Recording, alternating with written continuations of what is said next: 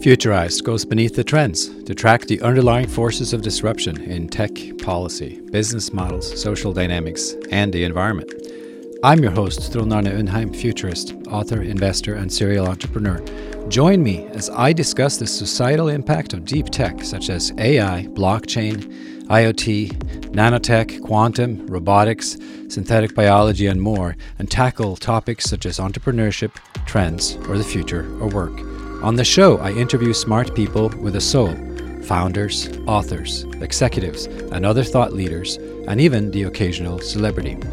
Futurized is a bi-weekly show preparing you to think about how to deal with the next decade's disruption so you can succeed and thrive no matter what happens. Futurized, conversations that matter. In episode 154 of the podcast, the topic is Taking Antiques into the Future.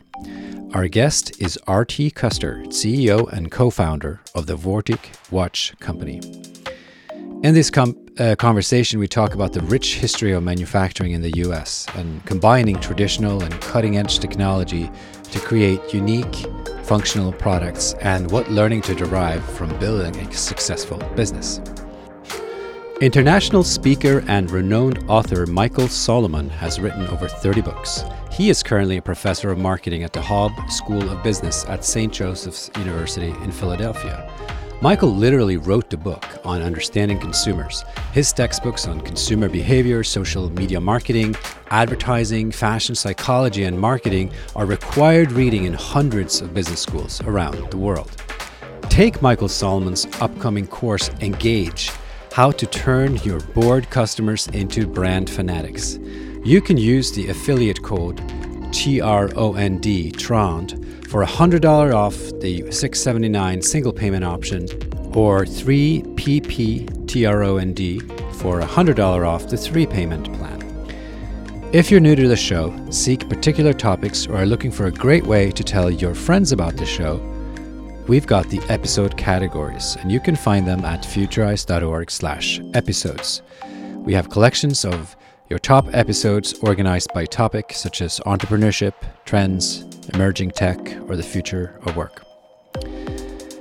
At this stage, Futurized is lucky enough to have several sponsors, and you can check them out at futurized.org/sponsors.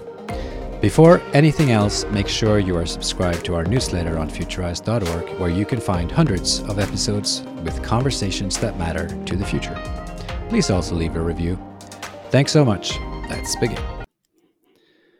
Hi, RT. How are you? I'm doing great. Thanks so much for having me, Trent. Yeah, this is going to be fun. You have such an interesting story. What at all got you involved in, this sort of very cool type of entrepreneurship? I know you studied engineering at Penn State, but then from there to doing a Kickstarter and starting a watch company, that's a bit of a stretch for me. It's a very unique thing you've done, among many things that we'll talk about. I'm just sort of curious, how did that happen? Yeah, so I'll try to make a long story short, because, like you said, it's kind of all over the place, and it is a long story, as it's basically my life story. But I went to Penn State and studied industrial engineering. I ended up getting a job with Walmart in logistics out of school, because my focus was mostly like supply chain and things like that. And during college, I met my now business partner, Tyler Wolf, and we were running a separate business together. We were painting houses for the summer, and we became friends, started playing golf.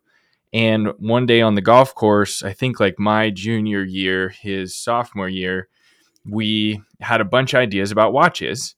And it was sparked because he was wearing a watch on the golf course and I wasn't. And we had a conversation about like, okay, your watch must get in the way when you swing. Like, that's kind of what started the conversation. And basically by the end of the round of golf, we had a couple different ideas and business plans going of just like, hey, we both like how things are made. We both like engineering. Watches are interesting. Most watches are made in Switzerland or China right now. Why is that? And so we started doing a bunch of research. And we stumbled on the history of the great American watch companies. And those companies 100 years ago made pocket watches in the USA. The United States, and most people don't know this, but the United States about 100 years ago was the Switzerland of the world. We made the best watches, and they were all pocket watches. And so when we stumbled on that history, we started asking more questions, why, right? Like, it's really fascinating. And we found out that most pocket watches today are scrapped for the gold or silver of their case, leaving the inside basically trash. And so we realized if we took the inside, the guts of those pocket watches, the industry calls them movements, all the gears and springs. If we took the guts of those pocket watches and turned them into wristwatches, we would have basically a 100% American made watch. It's a really cool story. It's upcycling. It's preserving American history, one watch at a time. And after we graduated from college, we put that idea on Kickstarter. That was about 2014. And we called it the American Artisan Series. I was still working my full-time job. Tyler was kind of between things. So he was just like, hey, why don't we try to start that watch company we've been dreaming about for a while? We'll give it a shot. We'll put it on Kickstarter. He ran the show for the first couple of years while I had my corporate job. And Kickstarter was really successful, raised enough money to basically prove product market fit, have our minimum viable product. And across those first 2 years of me having the corporate job, we had some financing. We had a roof over our heads. We could be a little scrappy and figure it out. And fast forward to today, since we launched on Kickstarter, we've sold every watch we've ever made. People love the idea. And it's just this really cool niche inside of the watch industry. Really getting back into what we love, which is engineering, history, preserving history, how it's made, storytelling, story-based marketing, all that kind of stuff. It's one of the most fun businesses to run, besides the fact that the products are cool. Well, RT, when you present it this way, it's obvious that you talked about it before, and it sounds so linear and almost like natural that it happens. But I just want to go back to the fact that this is actually not that normal. I mean, this is not a startup in a garage that puts together some nice little software pieces and goes online. You guys are essentially, I mean, you're building these watches, or are you taking a lot of the existing pieces? I mean, this is true manufacturing. You're doing some amount of precision manufacturing here. Yeah. So, and you said you maybe used a video for this, but I'll describe it for those that are listening. I'm holding a pocket watch right now. So if you imagine, a pocket watch, it's just this, glass front, metal back. There's a crown at the top that you use to wind it. A lot of people have chains on them that they put in the pocket, all that kind of stuff. But when we get them, most of the time they don't have their case. And so it's just the guts. It's just the face, the hands, and then the mechanism inside. And so you buy these used wherever you can get hold of them. Correct. These are vintage, well, in principle, watches, but like you said, they're parts of watches that have been scrapped or they're taken apart or sold for what people thought was the value.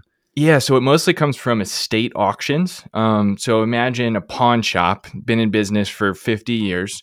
They've been collecting these pocket watches. They've been scrapping them for decades. So they have a bunch of the guts just in a bucket half the time, like in the back, right? Because they've scrapped the outside for the gold or silver. But the guts, or what we call the movement, is beautiful. I mean, it's like 100 to 150 gears and springs that are in there. So you say it's beautiful, and you did say that the US was the Switzerland of watches, but do these watches actually still work, or do you have to do an enormous amount of finagling to make them? Because I'm assuming people who wear them don't just want them as a, as like a luxury kind of item on their watch. They want it to work as a hand watch, right? They want the thing to actually roll. Absolutely. Yeah. So we cherry pick from those estate auctions the best of the best antique American pocket watches. We try to find ones that have all their parts, but to your point, they need to be restored. And so we employ a handful of expert watchmakers who love restoring vintage and antique things like pocket watches. And they take apart every single gear and spring, polish, oil, put it back together. The industry calls it a clean and oil and refurbish. We call it restoration because it's basically the same as finding a Model T Ford in somebody's garage that's been sitting there for 80 years, and then now you have to go find the expert human, which there's probably 6 people in the States that can like fix a Model T, right? It's the same problem that we have. There's How do you find watchmakers them out there? How do we you have to find find them? the best ones. Well, how do you find them? Yeah, so I mean, it's a journey, right? We have a job description on our website right now. It's permanent right there. At this point, because we just constantly need watchmakers. It's unfortunately one of those examples of like the skilled trade gap, where there's just not very many watchmakers in general, and there's not very many watchmakers that know how to work on antique American pocket watches because it is such a niche. And so, a lot of the times we find them through networking. We'll meet one watchmaker and we'll say, hey, you have any friends that do the same thing that like pocket watches? And so we'll kind of network around and we'll find the watchmakers. And now I think we have 7 watchmakers. Most of them are contractors that are around the country. And we are in the process of bringing at least one, hopefully 2 or 3 in-house here in Colorado, so they can do not just helping us restore the original pieces, but also after sales service and warranty work and stuff like that in-house. So yeah, that's how we find it. Just conversations, really.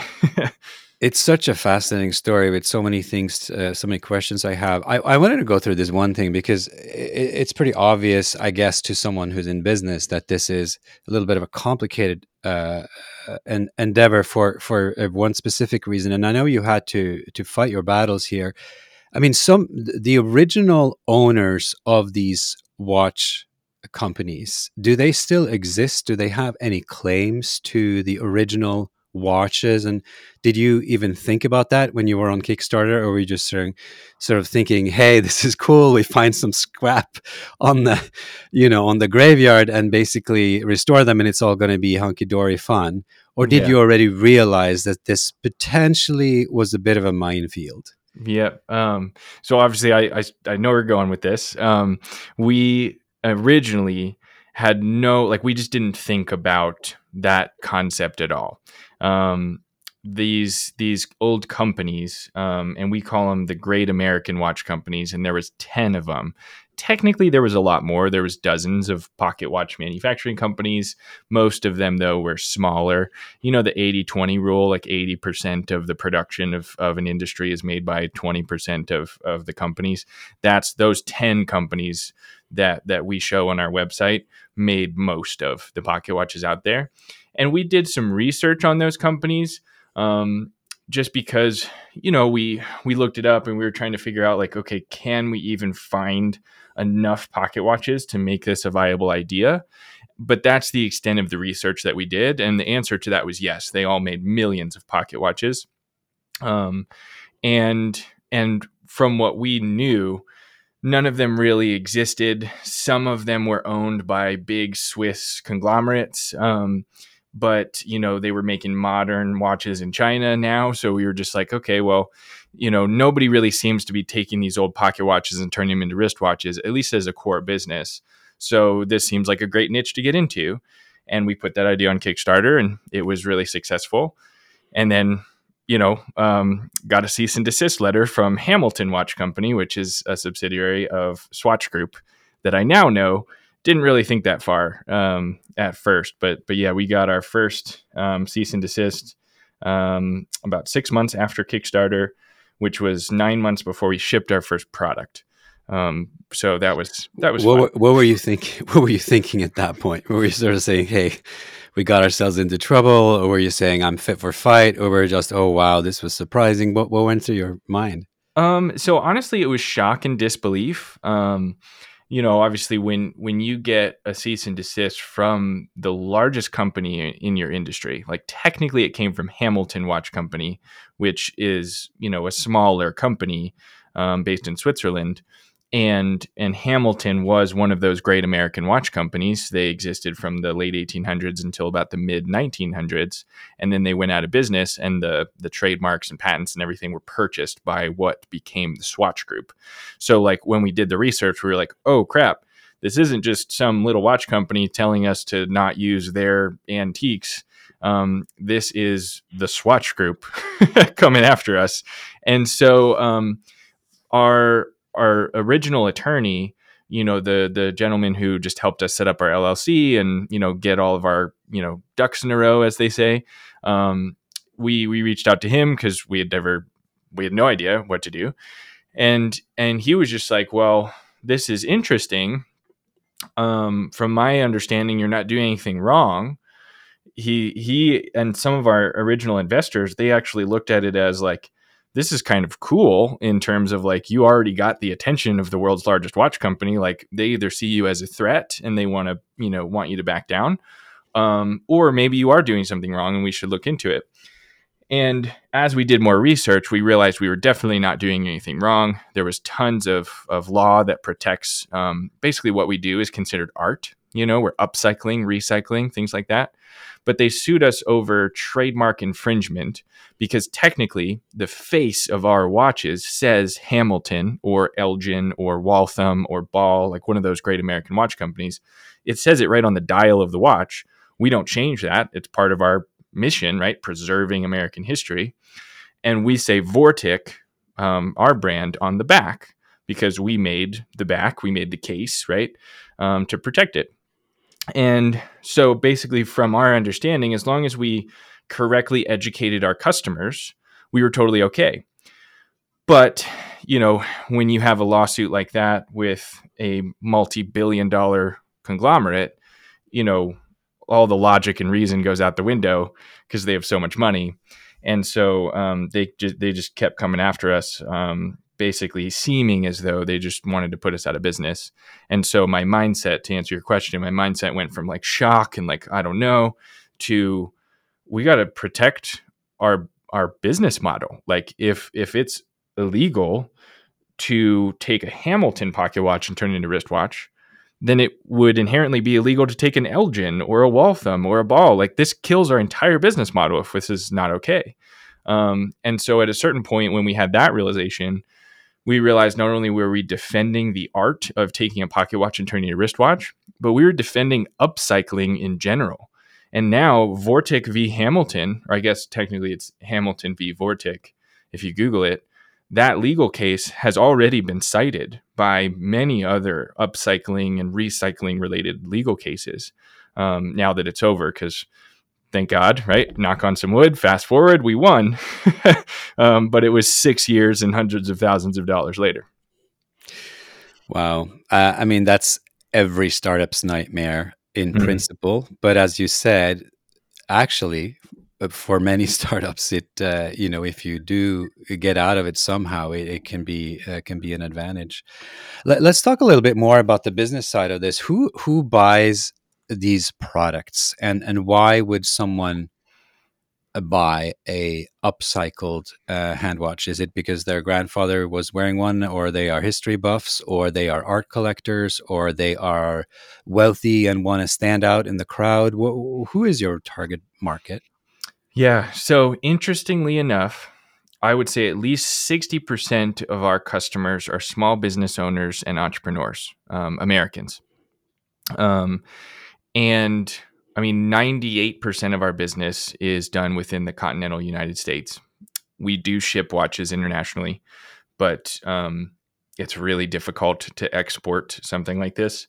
And so we kind of make it difficult on our website because it just costs a fortune with taxes and fees and shipping and all that stuff. And we do all direct to consumer, so we don't have retail stores, around the country. But because we're direct to consumer, I actually know a lot about our customers, especially because the first 5 years of business, I talk to every single customer myself, which I think is one of the keys to our success. Is we learned, I asked questions. The first 200 or 300 customers, when I got a delivery notification, I personally called them and I said, hey, I just wanted to make sure you got your watch, make sure everything's okay, make sure you like it and you're happy with your purchase. And I actually got like 4 or 5 investors from those phone calls because they had just gotten their watch out of the box and they were like, this is, first of all, the coolest thing I've ever seen. I'm an entrepreneur. I'm a small business owner. Are you raising money? Because I want to invest in your company. And that was so cool. So for that reason, I know that the majority of our customers are small business owners and entrepreneurs like us. And so I think they're basically buying a Vortic watch instead of a Rolex when they get to that success level. You know how a lot of people, they're like, okay, when I make a certain amount of money, or I sell my company, or, you know, I have my first child, or you know, they have this life event that they want to celebrate, and they buy a Rolex. Like, a lot of us are conditioned to buy the same watch our fathers or our grandfathers bought, which is a Rolex, and Rolex has that branding. But a lot of people now, they want something more unique. They want something one of a kind. They want something that tells a story in itself, much less just their story. And, you know, our watches are a fraction of the price of a Rolex, especially now. And so it just makes sense that they would choose a Vortic instead of, or in addition to, a Rolex. Well, it's interesting. I got a what do you call it? An Omega Seamaster Aquaterra a bunch of years ago for my wedding, actually. And I guess the price level is about the same. So it's sort of interesting for me to think about, you know, had that existed, I guess, at the time, and had I known, how would I compare? I mean, are they comparable at all? So, take any sort of Swiss watch company that produces, watches a little bit more on the low end than a Rolex. What is it that you're buying really when you're buying a Swiss watch versus you're buying an upcycle watch? You think, is there more? I mean, am I buying into American history essentially? Yeah. So a couple things. And it's hard. It's apples and oranges, you know, when you try to compare Vortic Watch Company to, let's say, Omega. And Omega is part of the Swatch Group. So welcome back to the story, Swatch. If you want to compare of similar price points, so a Seamaster, you know, something like that, Omega makes amazing products, and they've been making them for 100 years. The quality is insane. You know, the timekeeping is going to be better than something that's 100 years old for sure. It's an automatic. Most of them are automatic, so they're wind as you move. That's not the case with a Vortic watch. You have to manually wind it because the movement's older than that technology. So that's kind of cool if you're into that. And then, you know, an Omega is going to be a lot more water resistant. So you'll be able to swim in it. You can, you know, if you fall in a pool or jump in a pool, you'll be okay. Vortic watch is water resistant, but not to that extent. Totally fine for day-to-day use, but we recommend not swimming in them. That's not what they're designed to do. It's a piece of history. It's a piece of art on your wrist. The biggest difference, besides the price and all those things that I just talked about, is that a Vortic watch is one of a kind. When you buy a Vortic watch, the watch that's on your wrist is the only one of its kind. It's the only one ever in existence. And it's one of maybe 2,000 total we've ever made in the life of the company. When you buy an Omega, and there's nothing wrong with this, but when you buy an Omega, you have one of 10,000 that they made that month in the factory. And that's okay. But that's really the core difference. And I think that's why American entrepreneurs, especially being the majority of our market, and just, you know, people that want to your, I think you said, like, express yourself differently, right? A Vortic watch has so many stories into it because you're either telling the story of American history, of like the great American watch companies and all the pocket watches and all that stuff. If you like history, you're telling the story of American manufacturing and like, how the heck did they make these little gears and springs 100 years ago? Blows my mind as an engineer. So if you're into that stuff, that's really cool. You know, it makes that difference, right? With Omega, they have billions of dollars of technology sitting in the Swiss factories. And so, yeah, it makes sense. They can make little tiny gears. 100 years ago, without computers, without technology, the Americans in Boston figured it out. That's really cool. So there's just a lot of little things like that really, honestly, they go back to what I call the provenance of the watch. So the provenance of your watch that you bought for your wedding is made off of the story of your wedding, right? Like, it's a beautiful watch and you got married in it while you're wearing it. Like, that's really cool. Now it has some provenance, especially to you. a provenance of a Vortic watch started 100 years ago, right? And ends with you when you purchase it. You can create your own stories while you wear it, but like it already came with 50 stories. So that's really the difference in my mind, at least. This is fascinating. I just want to understand one thing. So yes, they do cost a little bit of money, these watches that you're selling, but how do you make money? Because you have to find the watches, you have to dig through all these estate sales, find the best ones, find the ones you think you can actually make run, because presumably a client would come back after 6 months and say, hey, this is not working anymore, that's no good for you. How in the world is this at the end of business? I'm just curious, how long does it take you to upcycle even one individual? I guess it's hard because it's a long process. Yeah. So the best answer I can give you to that is we make roughly 400 watches a year. And so the supply chain is very complex. Like you said, there's a lot of stuff going on. I'm always buying estate sales. I'm always looking for the best pocket watches. The team is restoring them, building them into wristwatches. And then our business model for selling them is pretty simple. We make one new one-of-a-kind watch every day and post it online on our website and on Instagram at 12 noon Mountain Time. And when it's sold, it's gone. So that's 365 watches a year. And then we do other custom things. Like if you have your grandfather's pocket watch, you can send it to us on our Convert Your Watch site. And we do some other fun things like this watch I have on, which is called the Military Edition. And we make 50 of those a year and they come out on Veterans Day. So it kind of comes out to about 400 watches a year. If we have a handful of people working 5 days a week, it's probably 2 or 3 days worth of one person's time. It's not that simple, but 2 or 3 days of one person's time to make each watch. Plus all the cost of all the materials and machines and all that stuff. So I know you've learned a lot in this process. What have you done with that learning? You seem to be running other businesses now in addition to the watch company. And what sort of things are you sharing with the world apart from running this particular business? You've actually made it into a bit of an endeavor to start sharing your knowledge and I guess try to teach people something about what you've learned. If you were to summarize what there is in terms of learning from this company that is valuable to other entrepreneurs, perhaps I'm assuming those are that would be like your core market is other entrepreneurs trying to make something unique. What is it that you start focusing on when you're sharing your insight?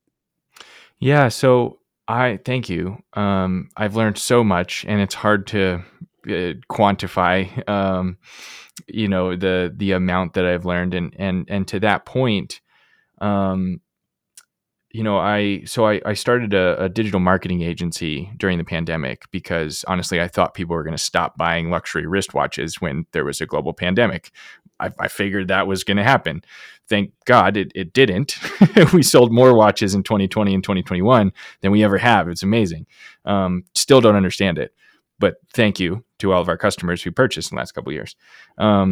But I originally didn't think that was going to happen. And so I started a marketing agency because I was like, hey, I love marketing. I'm good at it. It's my thing. That's how I grew up. But both my parents were in advertising their whole career. So I love that stuff. And I was just like, okay, if I have to save my watch company, maybe I can make some money doing marketing.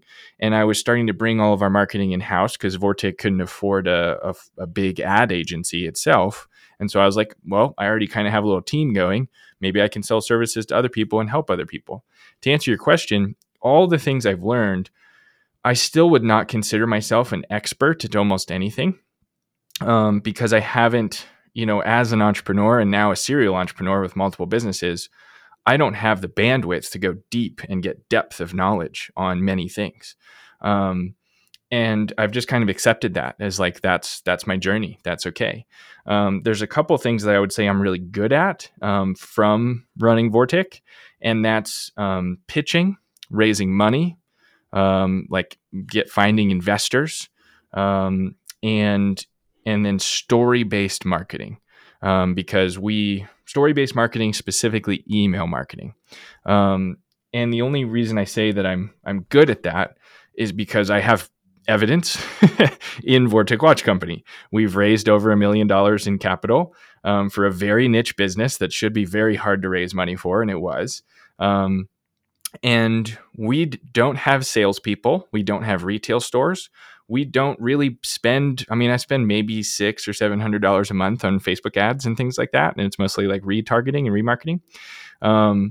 And that's because we've built an amazing brand, and we're really good at marketing, especially email marketing. And so one of the things that we decided to do, and it's been over 2 years now, I've sent an email to our email list every Tuesday for over 2 years, to the point where people, like yesterday, I forgot to send it. I had a hard day yesterday. And it was like 6 p.m. when I sent it. Normally I send it at 12 p.m.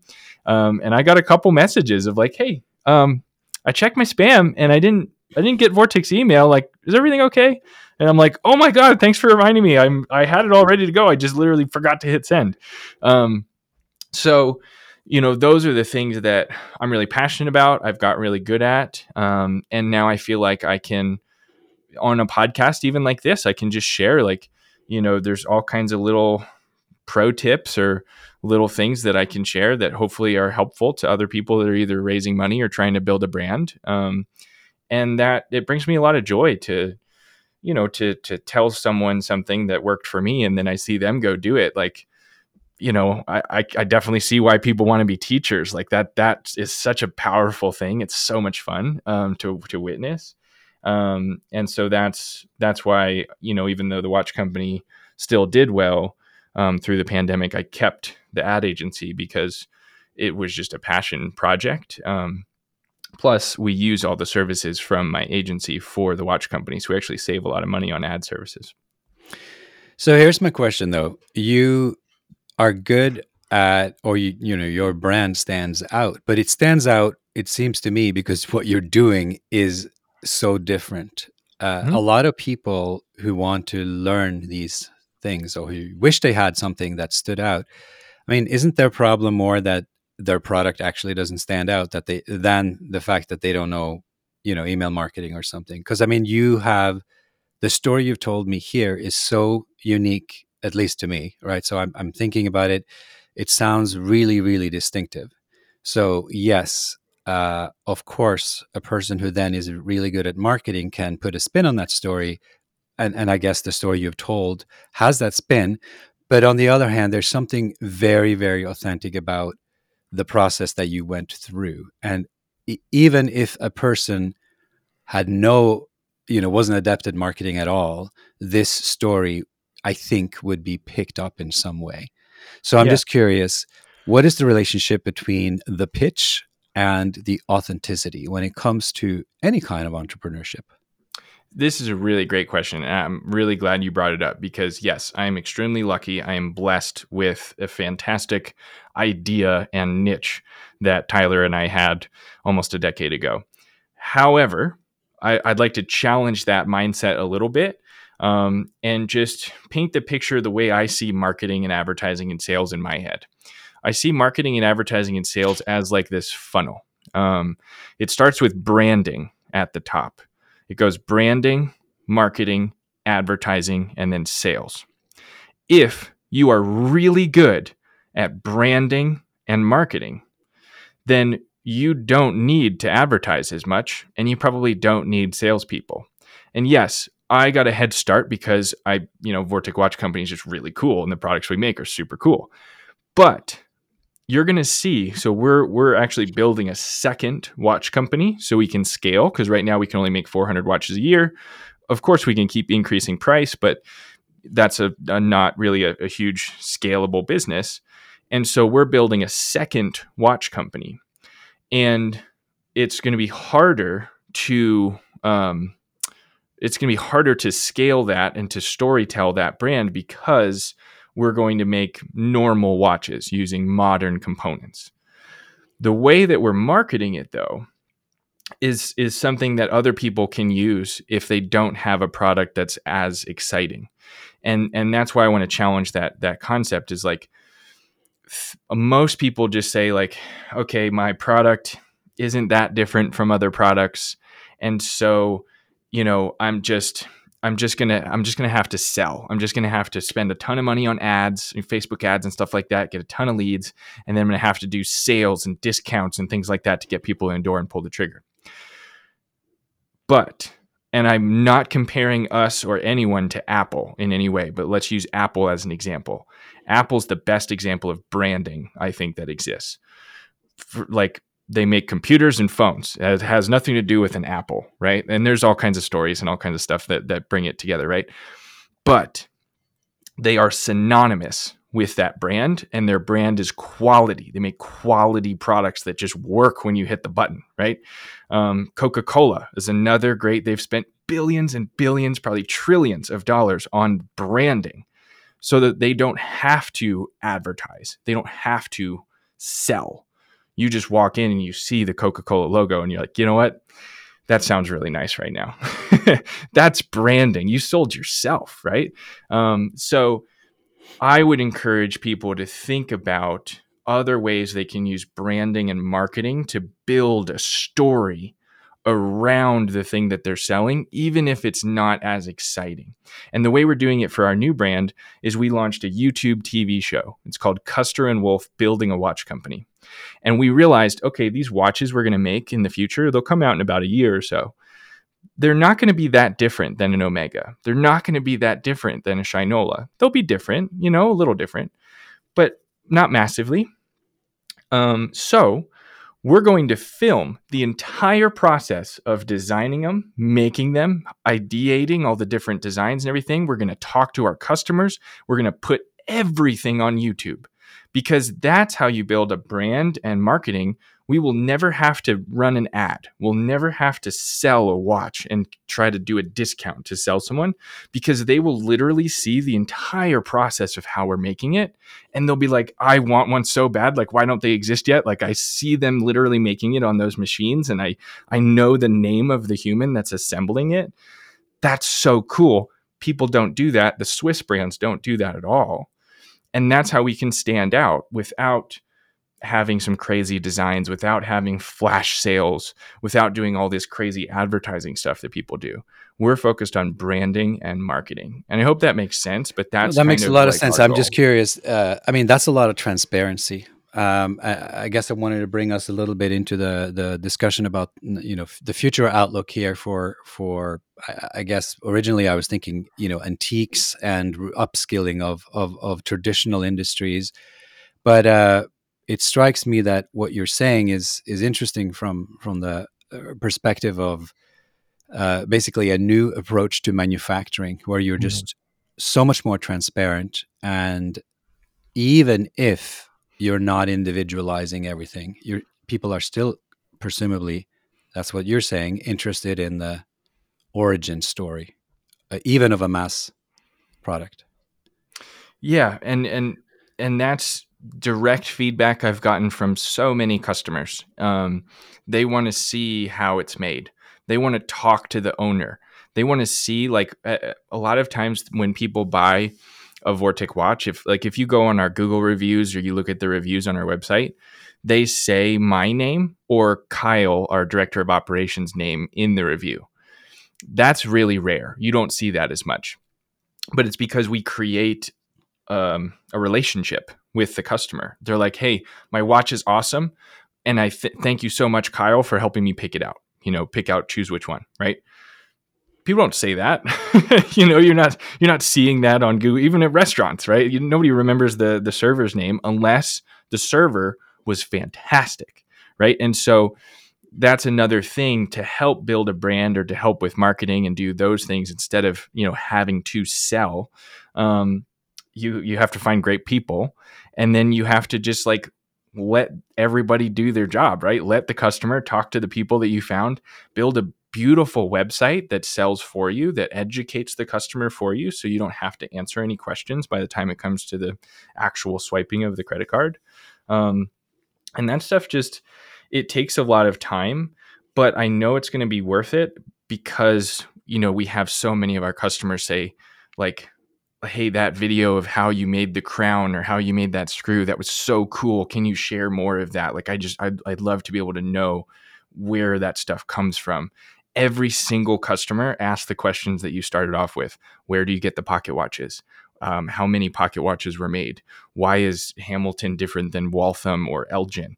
Part of it is because it's a cool idea, but also it's like the customer wants to learn more of the story. So why don't we just hit them with it up front and be super transparent and just tell it to them? And now they know all that stuff. And the mission there, and Tyler and I talk about this all the time, is the more you learn, the more pages you turn of the Vortic Watch Company book, the more you know, and the more you know about us, the more confident and credible, the process is, and the more you want to buy something. And that's not the case with a lot of companies. Every stone unturned, you're like, oop, I don't know, found something I don't like. With us, we want to share all that stuff so that we can be an open book, because we're doing everything the right way and we want to, show it off. Well, I guess that's what I wanted to bring it back to, which is you started talking about the skilled trade gap, whether it's plumbers or tradesmen or in your case, watchmakers, in older days. You can talk a big game, right, about the future. And a lot of people want to be thought leaders and discuss, I'm so great. My company's so great. We're doing something really great. But unless you actually are doing something great, that was my point, right? Yep. What do you think is the solution to this? Because let's just imagine a future where there is going to be still a market for authenticity. And there are some people who are willing to pay more for that because they value history or other things we've talked about. But who's going to make all those things? And is there going to be, are there going to be these authentic products? Because you've done something truly unique, and I compliment you for that. Can everyone find that? I mean, this, as we said, is not your typical internet startup, but there would be only that many kind of upcycling plays to come up with. So if everyone fashions themselves a thought leader, but they can't really accomplish something, they don't have a trade skill, or what do? Do you just, is your game then to find these people and partner with them? In other words, I guess my futurist question here is just, how do people stand out in the future? And is the solution to build a true skill, or is the true solution more to kind of partner and kind of mix and match and find people that have something? I mean, you combine things. It's not like you were an expert watchmaker. You were an engineer, but you saw something. So I guess I'm just trying to round up the whole conversation here into, at the end of it, what are we looking at? What sort of future are we looking into? Something where, and what does an individual do in this future? What is the strategy here? If you were advising a young person who said, I could become an engineer, I could become a tradesman, eventually I want to spin it to something, I clearly want to have make a living, but I want to do a positive contribution to society. What is a person like that to do? I love this conversation. So, if you read Building a Story Brand by Don Miller, one of my favorite books, he talks about storytelling and marketing, and you have to unpack the story in terms of who is the villain, who is the hero, and who is the guide. And when you talk about thought leaders, and people who put thought leader in their, LinkedIn bio, they are making themselves the hero of their own story, of their company's story. And that might be good for them, might help them grow their company, might help them get credibility, but it is perpetuating the skilled trade gap, because the hero of the story of American manufacturing are the humans that actually touch the things that are getting made. They are the skilled tradespeople, right? So when you think about the future, how can me and you and other people that are perceived maybe as thought leaders and talking on a podcast instead of building a watch, like you don't want me touching the watch, right? I'm just the talker. But how can I be the guide to show my customers the hero, which is my people and my products, especially when you talk about the people? So we have to talk about it. Us as thought leaders, us as the guides, we have to continuously bring this topic up and educate the consumer. Like, hey, you're not buying this thing from me. Yeah, you maybe like we could be friends. That'd be cool. Like, I'd love to talk to you about watches, but I'm not actually making the thing. The true hero of this story are the people like Gordon, our watchmaker, like Derek, our watchmaker, like Kyle, our director of operations, who's putting the watch in the box and shipping it to you and talking to you and making sure you get the tracking number and all that kind of stuff, right? It's people like my business partner, Tyler, who taught himself how to use CNC machines. We have millions of dollars worth of equipment that he taught himself how to use via YouTube. He just figured it out. He watched a bunch of videos. Like, yeah, some things went wrong, but he figured it out. He's a skilled trades person, right? And as we talk about it, then we'll realize all the issues. One of the biggest issues is education. And people have that conversation that you just brought up. Should I be an engineer or should I be in a skilled trade? People don't know that you can come out of school, you can go to school for 2 years and be a watchmaker and make more than I made after 4.5 years as an engineer right out of school. In half the time, for free. Most of these watch companies like Rolex and Omega, they'll pay for you to go to school for 2 years. You have to pay for like your tools and stuff and your housing, but they'll pay for your school and then they'll pay you a fortune to be a watchmaker. More than, again, like, I made, I don't know, 60,000 or so when I, graduated from college as an engineering degree. Watchmakers, that's a good starting salary for a watchmaker. That's pretty average. More than that is expected, depending on where you live. That's really cool. People don't know that though, because people like us aren't talking about it enough. And, you look at someone like Mike Rowe and the Mike Rowe Works Foundations, he's the dirty jobs guy, right? Like, he's talking about it. He's trying to be a guide. He's got scholarship programs going left and right, right?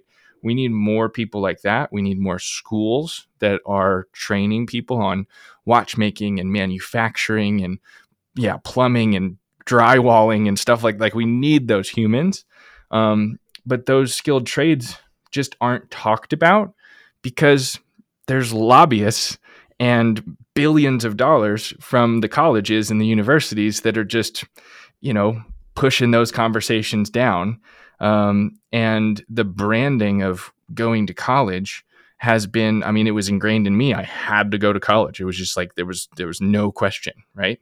I think that's going away now because people like us are talking about this and we're chipping away at it slowly, but we got to keep talking. We got to keep fighting and we got to keep creating those opportunities for people to go to school, and learn these skilled trades. Otherwise, to your point, there is no future for American made. It's not a thing anymore. The other countries that are actually pushing the skilled trades will take it over. This is just a fascinating conversation to me, and I hope to my listeners. I thank you so much for bringing out, I guess, a little sense of history into this conversation, and it has reminded me certainly about the importance of, I guess, rethinking the past as much as just remembering it. And so thanks a lot. Thank you. This was super fun. Love to continue the conversation anytime. There's lots more to talk about. Yeah, agree. All right. Thanks. You have just listened to episode 154 of the Futurized podcast with host Trond Arne Undheim, futurist and author. If you're interested in trans products as services, feel free to check out futurized.org/store, where you can book a keynote speech, become a sponsor or partner, request a podcast swap, or buy a few of Tron's books, such as Augmented Lean, Health Tech, Future Tech, Pandemic Aftermath, Disruption Games, or Leadership from Below. The topic in this episode was taking antiques into the future, and in the conversation we talked about the rich history of US manufacturing, combining traditional and cutting-edge technology to create unique, functional products. My takeaway is that if you create something unique, evoking historical significance, and you don't really need a brand strategy. Perhaps, but Vortic Watch Company has all of that and still used influencer marketing to tap into new audiences for the fraction of the cost of traditional marketing options. What's for certain is that deep artisanal skills are as much in demand as always if you give a twist to it. Watches and marketing remain timeless, each in different ways.